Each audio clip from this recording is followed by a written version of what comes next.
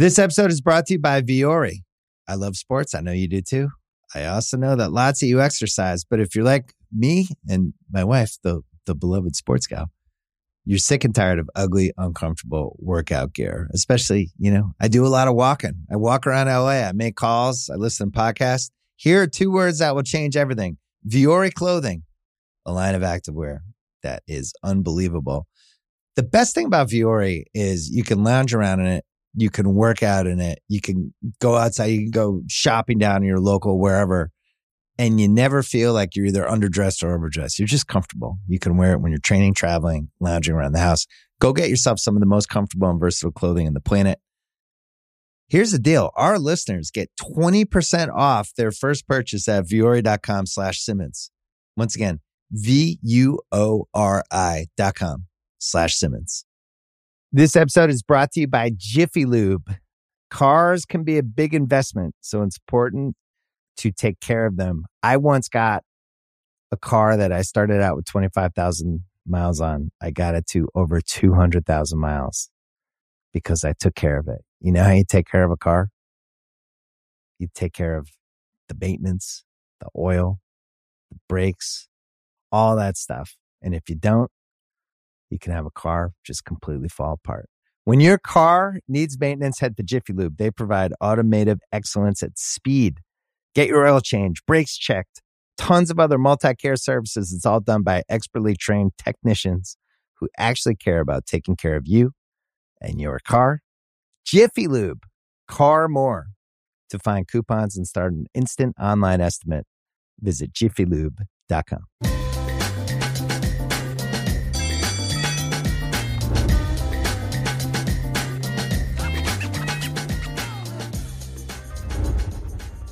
Welcome back to Through the Ringer. I am your host, Tate Frazier, and today we have the Ringer's very own Kevin Clark back. We're going to go through the biggest storylines in the NFL offseason, maybe even talk about a little Formula One. But again, Kevin Clark is back on the show. Let's get into it. All right, we are back with Slow News Day host Kevin Clark. Kevin, thanks so much for coming on the show. Again, it is the offseason in the NFL, so, there's not too much going on. We got a lot of dominoes that are out there that are still yet to fall. We got, conversations to be had leading into training camp and things like that. But in general, we're looking at futures and we're trying to forecast what's going on. So I have FanDuel. Thanks to FanDuel, I have the odds, the current Super Bowl odds sitting in front of me. The Kansas City Chiefs are the favorite at plus 600. The Eagles are the second favorite at plus 850. And I want to start there and ask you this question, Kevin, because I've seen a lot of people talk about this, and maybe it's the Philly propaganda in my life, but have the Eagles won the offseason? Because if you talk to anyone from Philly and outside Philly, it seems like they're the de facto team that people point to and they say, yeah, Philadelphia won the offseason. What do you think about that? I always have trouble with the who won the offseason question because it's almost two parallel tracks. Which is who's going to be the best team in 2023 versus who actually improved themselves the most. Sometimes teams can add 3 wins to their total sort of incidentally because they got a couple of free agents or they hit on a couple of rookies, but that doesn't mean anything for the long-term plan. Like, it's just so hard to quantify who's winning the offseason. I did this exercise last week on my podcast, and the amount of people who had, for instance, the Browns last year on their most improved list, it's unanimous. The Chargers was to make some huge leap last year, and they had a kind of a generation defining playoff loss in the first round. So it's always hard for me to say a team like the Eagles, who have high expectations already, won the offseason. I do think that there's a bit of a context around it, which is that the Eagles kind of won the offseason in the sense that no one from the NFC looks significantly better. Like, the biggest threat to them is the Niners. And by the way, the Niners look like they might roll with Sam Darnold until Brock Purdy is healthy. Like, if they went out and got a different quarterback, something like that, maybe the Eagles are in more danger. I'd love to be an NFC team right now. I just don't think there's a lot going on there.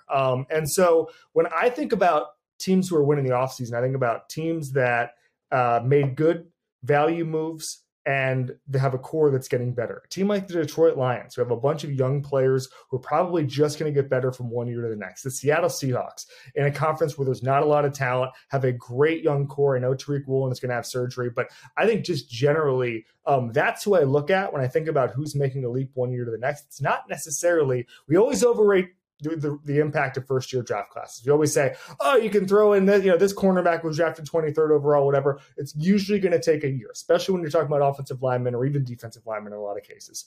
Not everybody gets to be Micah Parsons. And so I think just generally, when I think about who wins the offseason, it's always going to be a team with the young core that's always getting better. I circle the Lions. I circle the Seahawks in that bucket. I wouldn't rule out a team like the Dolphins, who got obviously a lot better last year. They get Jalen Ramsey this year. There's just a couple of teams that I circle where I say, okay, I know this team's going to be better heading into 2023. Yeah, and you mentioned the Lions, and they will actually open the season Thursday, September 7th at Arrowhead Stadium. And I talked about the favorites to win the Super Bowl. The Chiefs are looking to become the first team to repeat as Super Bowl champs since the Pats did it in 04-05. Obviously, they beat the Eagles last year. They've won 2 Super Bowls in the last 4 years, but they also lost their offensive coordinator. Eric Bieniemy decides to go to Washington to be their offensive coordinator. Now Matt Nagy, yes, that Matt Nagy will be the offensive coordinator for the Chiefs. Should we expect Pat Mahomes to, throw for 37 touchdowns and to kind of run it all back again? Should we expect that to be reality? Is there value in just go ahead and betting the Chiefs at this point? The Chiefs are probably going to win the Super Bowl every year for the rest of our lives. That's how it feels. They've still got Andy Reid. They've still got Patrick Mahomes. There's no other team I feel is anywhere close to this. And I remember talking about this right after the Super Bowl win a couple months ago, where the only 2 teams in my lifetime where I considered the AFC Championship game to be the floor, as long as there's not some health disaster and the coach is still there, it's the Patriots with Tom Brady and Bill Belichick, and it's the Andy Reid, Patrick Mahomes Chiefs. That's it. And if they lose before the championship game, and any year, it should be considered a failure. Sorry to Giannis, but there is failure in sports, and it can be that. So I just generally think that there's not a lot AFC teams can do right now except get in the Final Four and pray. A team like the Bengals, I really do think keeping that core together, especially with their wide receivers, is really important. I think this is going to be the last cheap year for Joe Burrow, or at least the last year until they have to start planning on fitting $52, $53, $54 million into the salary cap for Joe Burrow. They're already selling the naming rights to the stadium to try to raise some money. That is not a joke. My joke has always been that they should actually just sell the naming rights to Joe Burrow's contract, so that anytime they mention Joe Burrow's contract, it gets Quicken sponsored Loans. by Right. Skyline Chili, whatever. Yeah, the Quicken Loans Joe Burrow contract. I'd rather have that than the Bengals Stadium, right? 100%. Like Ford, you're telling me Ford doesn't want to buy into the Joe Burrow contract? Come on. I like it. Yeah, it'd be great. So I just think there's a couple of teams there that can just get in and just hope something happens in the same way the Bengals did 2 years ago. The Bills are certainly going to be in the mix. The fact that they still are stacking talent on the roster, I think when you see DeAndre Hopkins go somewhere, it's going to be one of these top teams. If it's the Chiefs, we can pretty much call it a day. But on the other hand, this is a year-to-year league in a way I don't think we really appreciate. And one of the things that I think I always used to think was a cliche, but the older I get and the more I'm around football, the more I understand it, is coaches in August when you're at training camp always say like, we don't have a football team yet. And what I mean by that is like, you don't know what shape are guys in from one year to the next. Health can swing wildly depending on one hit in a career. All it takes is one defensive tackle to not work out that offseason. All of a sudden your run defense is gone. And so I think that penciling in certain probabilities over a long period of time is usually foolhardy. But having the best coach in football, which right now is Andy Reid, the best quarterback in football, Patrick Mahomes, a passable defense, which it seems like they'll have every year. Brett Veach is a very good general manager. I don't see a lot of hope if you're not the Chiefs right now. Yeah, and I, one of my favorite tropes in sports is when someone says it's a copycat league, but usually we copycat the champs. And one of the trends that I saw with the Chiefs is they decided to remove all their fullbacks, so they have just added another tight end. Yeah. Is this a new thing? Are the fullbacks officially, are they on life support, Kevin, or are we worried about fullbacks right now? I've been worried about fullbacks for 20 years. I haven't been able to sleep. So there's two things here. The fullback was dying a slow death. And I remember 2008, 2009, 2010, there was a trend towards a couple of positions going away. One was the kind of bulky run stuffing middle linebacker who we're not talking about Brian Urlacher here. We're talking about guys who just their job was to knock people's heads off. That went away. And in a lot of cases, the fullback went away. You saw once Kyle Shanahan started giving huge money to the fullback, we started seeing a couple of coaches say, okay, maybe there's something here, running that system, understanding the fullback can be a thing, maybe making it more of a hybrid with an H-back. I understand that. But I do think that the idea of having a fullback on the field can help you. But if you're Andy Reid and you just want to play that style, I understand why you wouldn't want to invest any money in that. So if you can train a tight end or even a defensive tackle to play fullback on 3 or 4 snaps per year. You don't have to waste a roster spot. I just think it depends on your offensive system. If you need a blocker like that, if you can use him as a pass catcher out of the backfield, the Ravens are a good example of a team that have used the fullback really well. And I remember the fullbacks were dying at such a fast clip a couple of years ago, Tate, that they had a little club. And I believe I saw it in the Ravens locker room that there was a hat that all fullbacks had that just said, make fullbacks great again. Nice. And so there's been a movement among fullbacks to come back, but it's not going to happen in Kansas City. Yeah, it feels like something where it's like the Five Timers Club with SNL, right? Where they all get their own hats or jackets. They're like, I'm still a fullback. I'm still out here. I'm still doing this.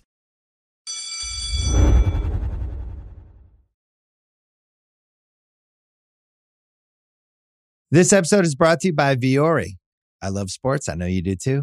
I also know that lots of you exercise, but if you're like me and my wife, the beloved sports gal, you're sick and tired of ugly, uncomfortable workout gear. Especially, I do a lot of walking. I walk around LA. I make calls. I listen to podcasts. Here are 2 words that will change everything. Viore Clothing, a line of activewear that is unbelievable.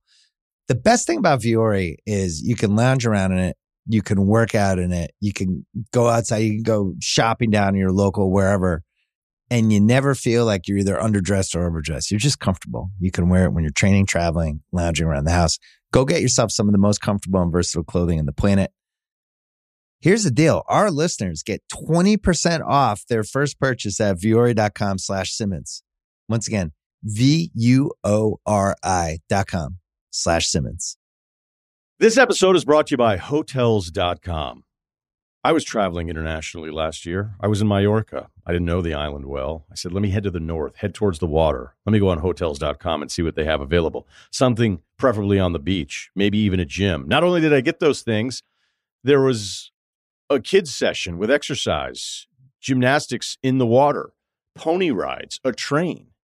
It had everything, and I didn't even want any of those things. But at least I knew they were there, just in case I changed my mind. And now finding the perfect hotel has never been easier thanks to the Hotels.com app.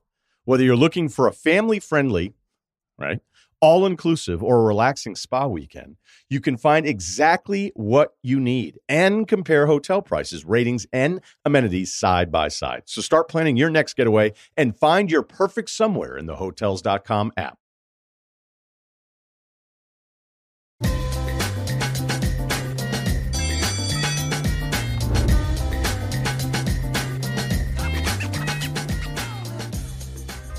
We talked about the Chiefs, obviously defending champs, yada, yada, yada. They continue to win. They've won, 8 straight AFC West titles at this point, so they know what they're doing. Let's talk about the team they're playing the opening weekend. You said you'd love to be in the NFC. That's a good spot to be in football right now. One of the darlings of the offseason, the Detroit Lions, and you talked about our ages before. The Detroit Lions have not won a playoff game since I've been alive. The last time that they won a playoff game was 1991, and right now they're the odds-on favorites to win the NFC North. They won 8 of their last 10 games last year. There's a lot of smoke around the Detroit Lions right now. Should we believe the hype, Kevin? Because last year after Hard Knocks, we all bought in. They kind of started out slow, then they came on late in the season. Is it time for Detroit finally to get back in the playoffs and maybe even win a game for the first time?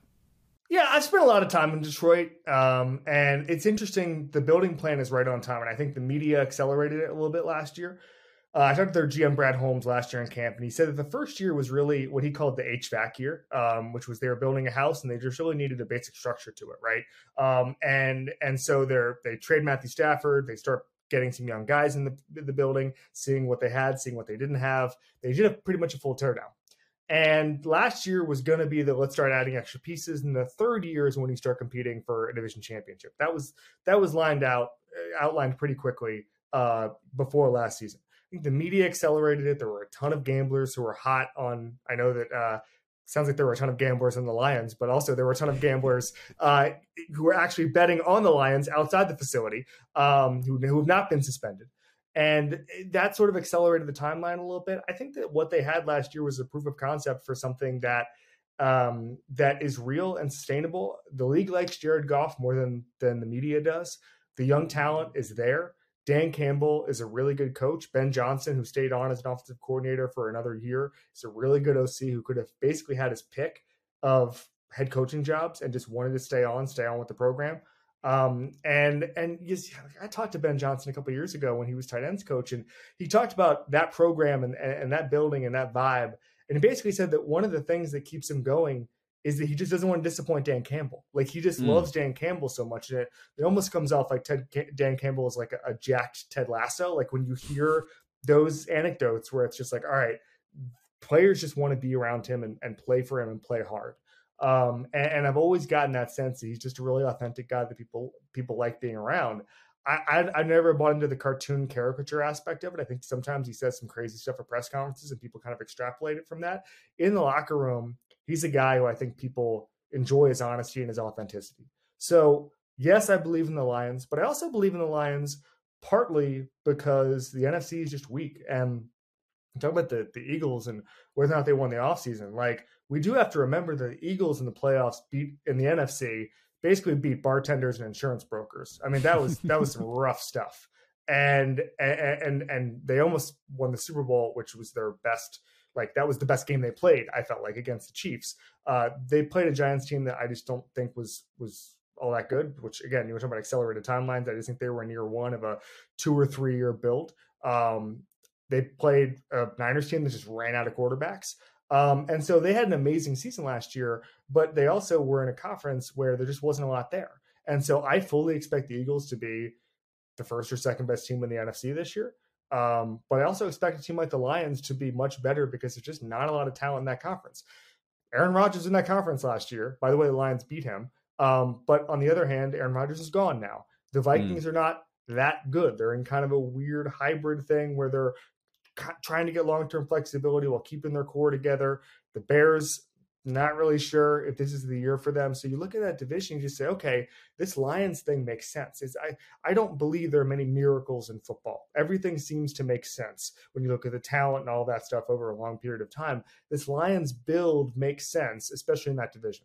Yeah, and the Lions have the fourth best NFC odds to win the Super Bowl. You got the Eagles, you got the Niners, you got the Cowboys, and then you got the Lions at plus 2,200. So obviously the gamblers out there, have an affinity for Detroit. They believe in Detroit, and the Danimal, as I like to call him, I think he's, there's a reverence for him in that building. With the Detroit Lions players, obviously.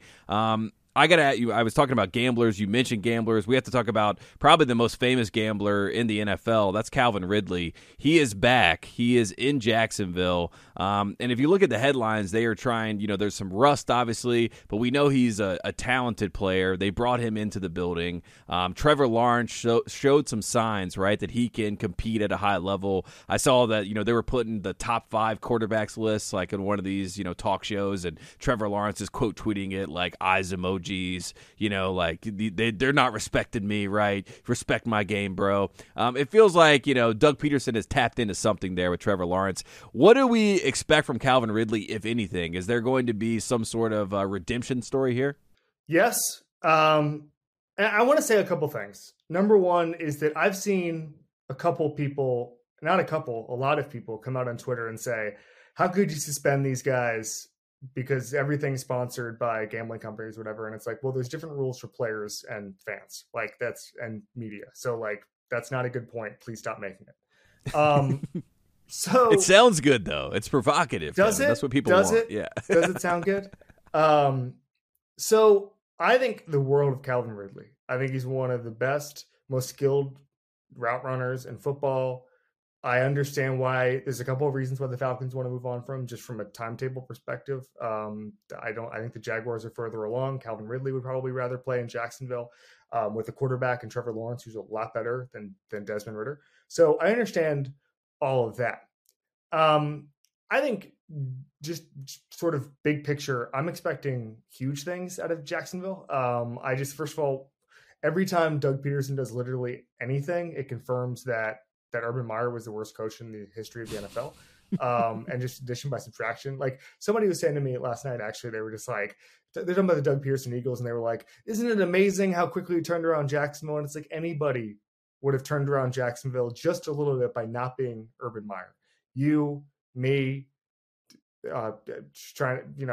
David Culley, all those Texans coaches, Lovie Smith. Eric Bieniemy, maybe? Eric Bieniemy, truly. No, that's actually real, though. That he would have that been significantly better than Urban Meyer, and yet they went out and got Urban Meyer. But I think that it's just, this is the type of team that, by the way, if they were in the NFC, would compete for like conference championship level stuff. I think in the AFC, it's still a tough road to hoe to go against. I don't even think the Jaguars are in that upper echelon with the Bills, the Bengals, let alone the Chiefs. But I just expect some exciting football. I expect a young roster that just knows what they're doing. I know we make fun of Trent Baalke a lot, but there really is some talent on that roster. Year two of a pretty athletic draft class. That's what Trent Baalke's known for: length, athleticism, all of that stuff. So I'm expecting another leap. The fact that they won a playoff game and it felt normal, it didn't feel like it was some sort of weird smoke and mirror season. That to me is the sign of a team making progress, a franchise making progress. I've always felt like there are three types of owners: owners who want to win and know how to. So Robert Kraft is a good example. Jeffrey Lurie in Philadelphia is a good example. They want to win, they want to spend the resources, and they know how to go about it. Then there's owners who don't care about winning, and if they win every 5 years, congratulations, they're happy about it, but they're not going to freak out when they win 7 games. And then there's a third group of owners, and I think that's the most interesting group of owners. It's the ownership that wants to win but hasn't figured out how. And I think David Tepper in Carolina, a team you might know well, I think it's a good example there. And I think Shad Khan was in that bucket too. He desperately wanted to give patience to coaches who maybe didn't deserve it because he thought that was how you go about it. But he just hired some of the wrong people on the front end. Gus Bradley was a bad hire. Mike Mularkey was a bad hire. Urban Meyer was the worst hire I've ever seen, even though I thought that if he brought some more effort and innovation to the NFL, I think that could have worked. He just didn't have it anymore. He was done. He was like a player who, couldn't run anymore. It was over for him. The Jaguars were always, I know this sounds crazy, you might laugh at me, Tate, but like, Jaguars are always a sleeping giant because I felt like once they figured it out, and I've heard from people in the league about this, that once they figured it out, they were going to be happy to devote resources to it, to have a system set up where you get a long runway for patience and all that stuff. And who knows how this develops. I'm just saying that Trevor Lawrence is in a better position than maybe people thought this time last year. Yeah, Doug Peterson goes 9-8 in his first season. They knock off the Chargers, right? That was a big playoff win, and now they're plus 2,500 to win the Super Bowl, which is a lot better odds than most people would expect after the Urban Meyer experience. You mentioned the Panthers. One last football question before I ask you about F1 quickly. The Panthers are plus 6,000. Yeah, I like that transition. They're plus 6,000 to win the Super Bowl. Bryce Young is the number 1 pick. Is there a chance? Are you saying there's a chance, Kevin? Can magic happen? For just a magical run, like a Rudy-esque run, but in the NFL. Bryce Young is just catches fire. He leads them to an amazing 12-win season. Then they go to, no, I'm kidding. None of this is going to happen. But no, will they at least happen? Will they at least win 5 games? Can they win 5 games? Tate, listen, no. So I've been thirsty this whole segment, and I was like, when am I going to be able to get my seltzer? And then as soon as you brought up the Panthers, I was like, well, this question's going nowhere. This is sip time. This is sip time. You're Kermit right now. Hits the spot. Yeah. Hits the spot. You're just laughing at me. Are you excited to watch? Are you excited to watch Bryce Young at least? I mean, he feels like he's the number 1 pick. They got a new head coach, but it doesn't feel like he's getting the headlines like most number 1 picks. I think there's just a lot of doubts about him because of the size. I'm intrigued to see it because I don't know what this is going to look like. I forget who said it, but maybe it was Daniel Jeremiah, that basically what the Panthers were doing were banking on the evolution of the game, right? They were banking that a smaller quarterback doesn't have to play like a smaller quarterback all the time. And can hang in the pocket and can use his mobility in the pocket, but he doesn't have to be someone like Kyler Murray, who is a small quarterback but plays a totally different way and kind of falls down every time there's pressure, right? And has such fast feet that he can run out of bounds whenever there's an issue. Bryce Young is not that. So there are some legitimate durability questions. I love the Steph Curry comparisons, even though they frustrated me at times. I thought that was funny. So I've never had more intriguing questions about a prospect, because there have been first overall picks I think just can't play. And I'm not intrigued to see them because I think they're going to be bad. Bryce Young can play. Bryce Young is awesome. It's more about the style of play he's going to play, how he stands up to NFL defenses. I'm just fascinated by it. And so, yes, to answer your question, no, this is a no seltzer zone for me. I am actually intrigued to see what Bryce Young does with this Panthers team. Whether there's, Jeremy Fowler was just on my pod this morning and he was saying that, Brian Burns is still one of the most underrated players in the league. Yep. The Rams offered him two first-round picks last year. Like, there's still talent on that team. And one of the things I think is interesting, and I put Denver in this bucket too, where they've got star players on some sides of the ball, and no one cares because they're just such a ghost ship. And this year, I feel like the Panthers can kind of rediscover themselves and figure out what they are, because they'll at least be an NFL franchise.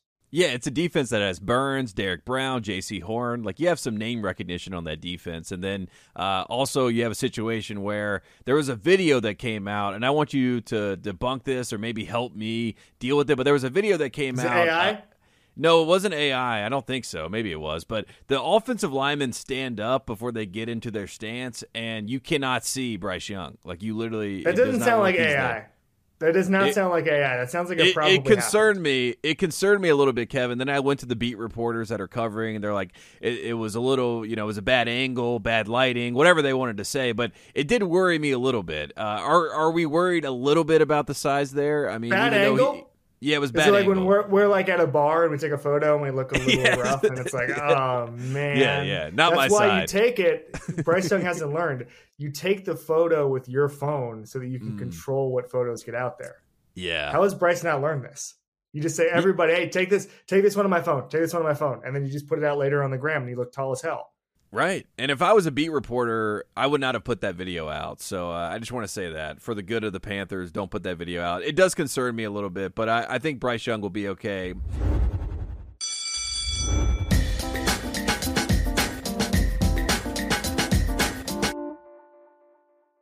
This episode is brought to you by Hotels.com. I was traveling internationally last year. I was in Mallorca. I didn't know the island well. I said, let me head to the north, head towards the water. Let me go on Hotels.com and see what they have available. Something preferably on the beach, maybe even a gym. Not only did I get those things, there was a kids session with exercise, gymnastics in the water, pony rides, a train. It had everything, and I didn't even want any of those things.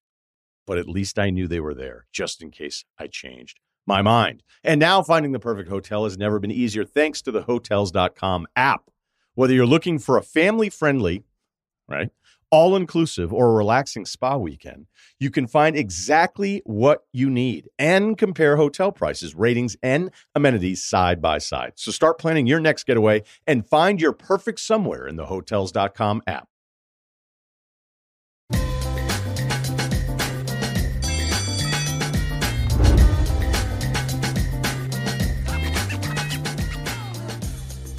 I have to ask you, because we just saw Monaco, we saw the Grand Prix this weekend, a little bit of rain, a lot of tires being changed due to the rain, but at the end of the day, Red Bull and Max Verstappen, they get another win, remain dominant. What did you see in this race, if anything? What is the big storyline coming out of it? Again, I'm bird's eye view. I watched it as it was happening live, but what was the big talking point, and why were you not in Monaco? That was my biggest gripe. When I saw Monaco, I'm like, Kevin Clark should be there, shaking hands, kissing babies. I had a child, Okay, so you're kissing your own baby. I was Okay, kissing my own baby. I was tending my family. Checks out. I presumably could go. I just didn't. I've never asked anybody. I think you should. Maybe that's the point of this. You should ask. They asked if I wanted to go to Vegas yesterday for the Vegas race, and I was like, I don't know, man. Like, wouldn't it be cheaper for me to just go to Belgium? You know, yes. Sounds better. So what I honestly didn't go just because I just could not imagine telling my wife with a 4-year-old and I'm just going to Monaco for no reason, by the way. It's not like I went to Miami for obviously new network and do all that stuff, but like, this is a crazy thing to say, Tate, but it's a little bit like a golf tournament where the worst place to follow F1 is at an F1 race. Right. Because it's like there's such a bigger picture that you're just not seeing. In the same way that if you're out at Augusta at hole 11, you're not really, unless you can use your phone, which you can't, you're not really seeing much of anything. And you have no idea who's making a run on the front nine or whatever. And so with Monaco, it's Red Bull's dominance, and it's like, even though, so Tate, I don't know how much you know about F1, but basically act as if I know nothing. I think that's the thing is treat us like the normal American race fan. Yeah. Monaco is, you want to talk about Dale Earnhardt? Dale Earnhardt, by the way, once ran, so you can do the Monaco track. It's just the regular streets. Yeah. So apparently Dale Earnhardt in the 90s or whatever just did it and like revved it up while it was used as a normal street. And that was just Dale just going through, the coastline. I've actually done it, and I'll say this. A lot of like Uber Eats delivery guys on bikes. And so if you're trying to rev up during the Monaco track, you're not going to go very far, or you're going to be charged with murder. Either one. A lot of people just ordering, takeout and going through the hairpin turns of the track. So Monaco is a weird track. There's not really any passing because the streets of Monaco aren't that wide. So qualifying is a huge deal. And I think it's always the kind of place where you can get a couple of freak things happen in qualifying, and then everything kind of gets weird from there. It's not like in Miami, Max Verstappen was, I think, qualified 9th and then just passed all the cars over the course of the race. That really couldn't happen at Monaco unless there was some strategy blunder or there was rain or something weird like that. And so it looked like Fernando Alonso was going to beat Max Verstappen in qualifying and thus have a huge advantage on Sunday. Verstappen had one of the best end of qualifying laps in the history of Monaco. In the last 2 turns, he basically made up all the time he needed. It was incredible. And so I think what you're seeing now is you're seeing Red Bull come through in any situation, no matter how chaotic, no matter how much it seems like it's not going to happen. We keep getting the mailbag question on our show, Tate, like, when is a car other than Red Bull going to win a race? And a lot of people thought the answer was Monaco. Well, it wasn't. Like, it's not. Max Verstappen can still do whatever he wants anywhere. And I've had a couple of people ask me the question, like, why are people mad about this instead of treating it like Tiger Woods in 2000 or any of the dominant teams we've seen where everybody says this is actually good for the sport? And I think part of it is, I don't know if Americans have necessarily warmed up to Max Verstappen's personality. They're named after an energy drink company, which I think people don't love as far as an affinity. Like, all right, Mercedes won 8 straight constructors championships, but that was cool. If you wanted to wear a Mercedes hat around, that's awesome, or you just buy a Mercedes, right? I had a guy in the league tell me one of his star players was a Ferrari fan, and I was like, hey, why is he a Ferrari fan? He's like, oh, because he owns a Ferrari. And I was like, oh, right, I get it. That's how that works. So it's like you can have different affinities, but like, why would you be, if you're just picking teams, why would you be a Red Bull fan other than personalities, which I don't really think Max has right now. And so that's just a hyper-American thing. Obviously in Europe and the Netherlands, he has a huge following. There's people who backed him when he had his battle against Lewis Hamilton a couple of years ago. I get that. But I just think from a week in, week out standpoint, Formula One probably needs a little bit more to get in sort of Drive to Survive era of fans, which, by the way, like, I know there are people who always say to me, well, F1 shouldn't care about them. Well, F1 does. And so what's the next move? I don't think they're going to, what they call nerf the car, which is basically pass a bunch of regulations to make the car less dominant. That's not going to happen this season. Most teams don't want that to happen because then you become a little too like David Sternish a little bit, where you're just trying to even the playing field. How to manufacture drama. Just get the F1 Tim Donaghy out there. And so I just don't know. By the way, they've kind of already had that, but I just don't know where F1 goes from here. And I think there's still compelling stuff, but we kind of know who's going to win, and we kind of know who's going to win for the next few years until there's wholesale regulation changes. Is there any sort of like American issue where you have the Indy 500 and you have the Coca-Cola 400? I think that's what it's called, happening on the same weekend. So you have NASCAR happening, you have Indy happening, and you have the Grand Prix happening. Can we like figure out the scheduling where maybe it's next weekend and then we get all the eyeballs there? Is that possible, or is this dumb? Which one are you proposing moving? Because I think it's like the Triple Crown thing. They like the Memorial Day. We're all together. We're all watching racing. Okay, I got it. It just feels like you're splitting up the audience, but maybe it's different audiences at the end of the day. You know, because I feel like a NASCAR fan might not be an Indy fan, or definitely probably is not a Formula One fan. So maybe it is just a triple header. That's what it is. It's a triple header, which I quite like, and it's two. So if you don't know what the Triple Crown of racing is, it's Indy 500, Monaco, and then Le Mans. Which is obviously not this weekend, but still, there's some. It's cool to see it. I think there's some people who've said that they should break them up so that people could try to do all three in one single year. Like if you're like a Fernando Alonso type, but that doesn't have much momentum. Yeah, it has zero momentum. Well, Kevin Clark, thanks so much for coming on the show. Thanks for talking football with us. We got a lot more football to talk about as the offseason is playing out. We got a lot of F1 that we can always talk about during this, down summertime. It's always fun to do. You're the best. Slow News Day is the show. Where else can we find all your work, Kevin Clark? TheRinger.com. Probably write something. I kind of want to write about NIL. Please. Off of our talk last week on One Shining Pod. Yeah, you can also find me on One Shining Pod. Yeah, there you go. You're like the new honorary co-host of One Shining Podcast. There you go. There's a lot Kevin of buzz Clark. about that app. A lot of buzz. I got a lot of nice compliments about our show. So, yeah, we'll talk about NIL. We'll talk about Miami, Jim Larinaga, all that sort of stuff. He's Kevin Clark. Thanks so much for coming on the show. Now you get your sips in. Get your sips in now. I didn't take it. I was going to just say, did you see the Jim Larinaga, Eric Spoelstra photo? Just two greats, I like it. Two of the GOATs. Yeah, you already know. There you go. He is Kevin Clark. The best part is that Coach L cropped everybody else out of the photo. If you see, it's just like really badly cropped. He's just no new friends. It's just me and Spo. It's only us. It's only the legendary coaches in Miami. There you go. Kevin Clark, thanks so much for coming on the show, man. Thanks, Tate.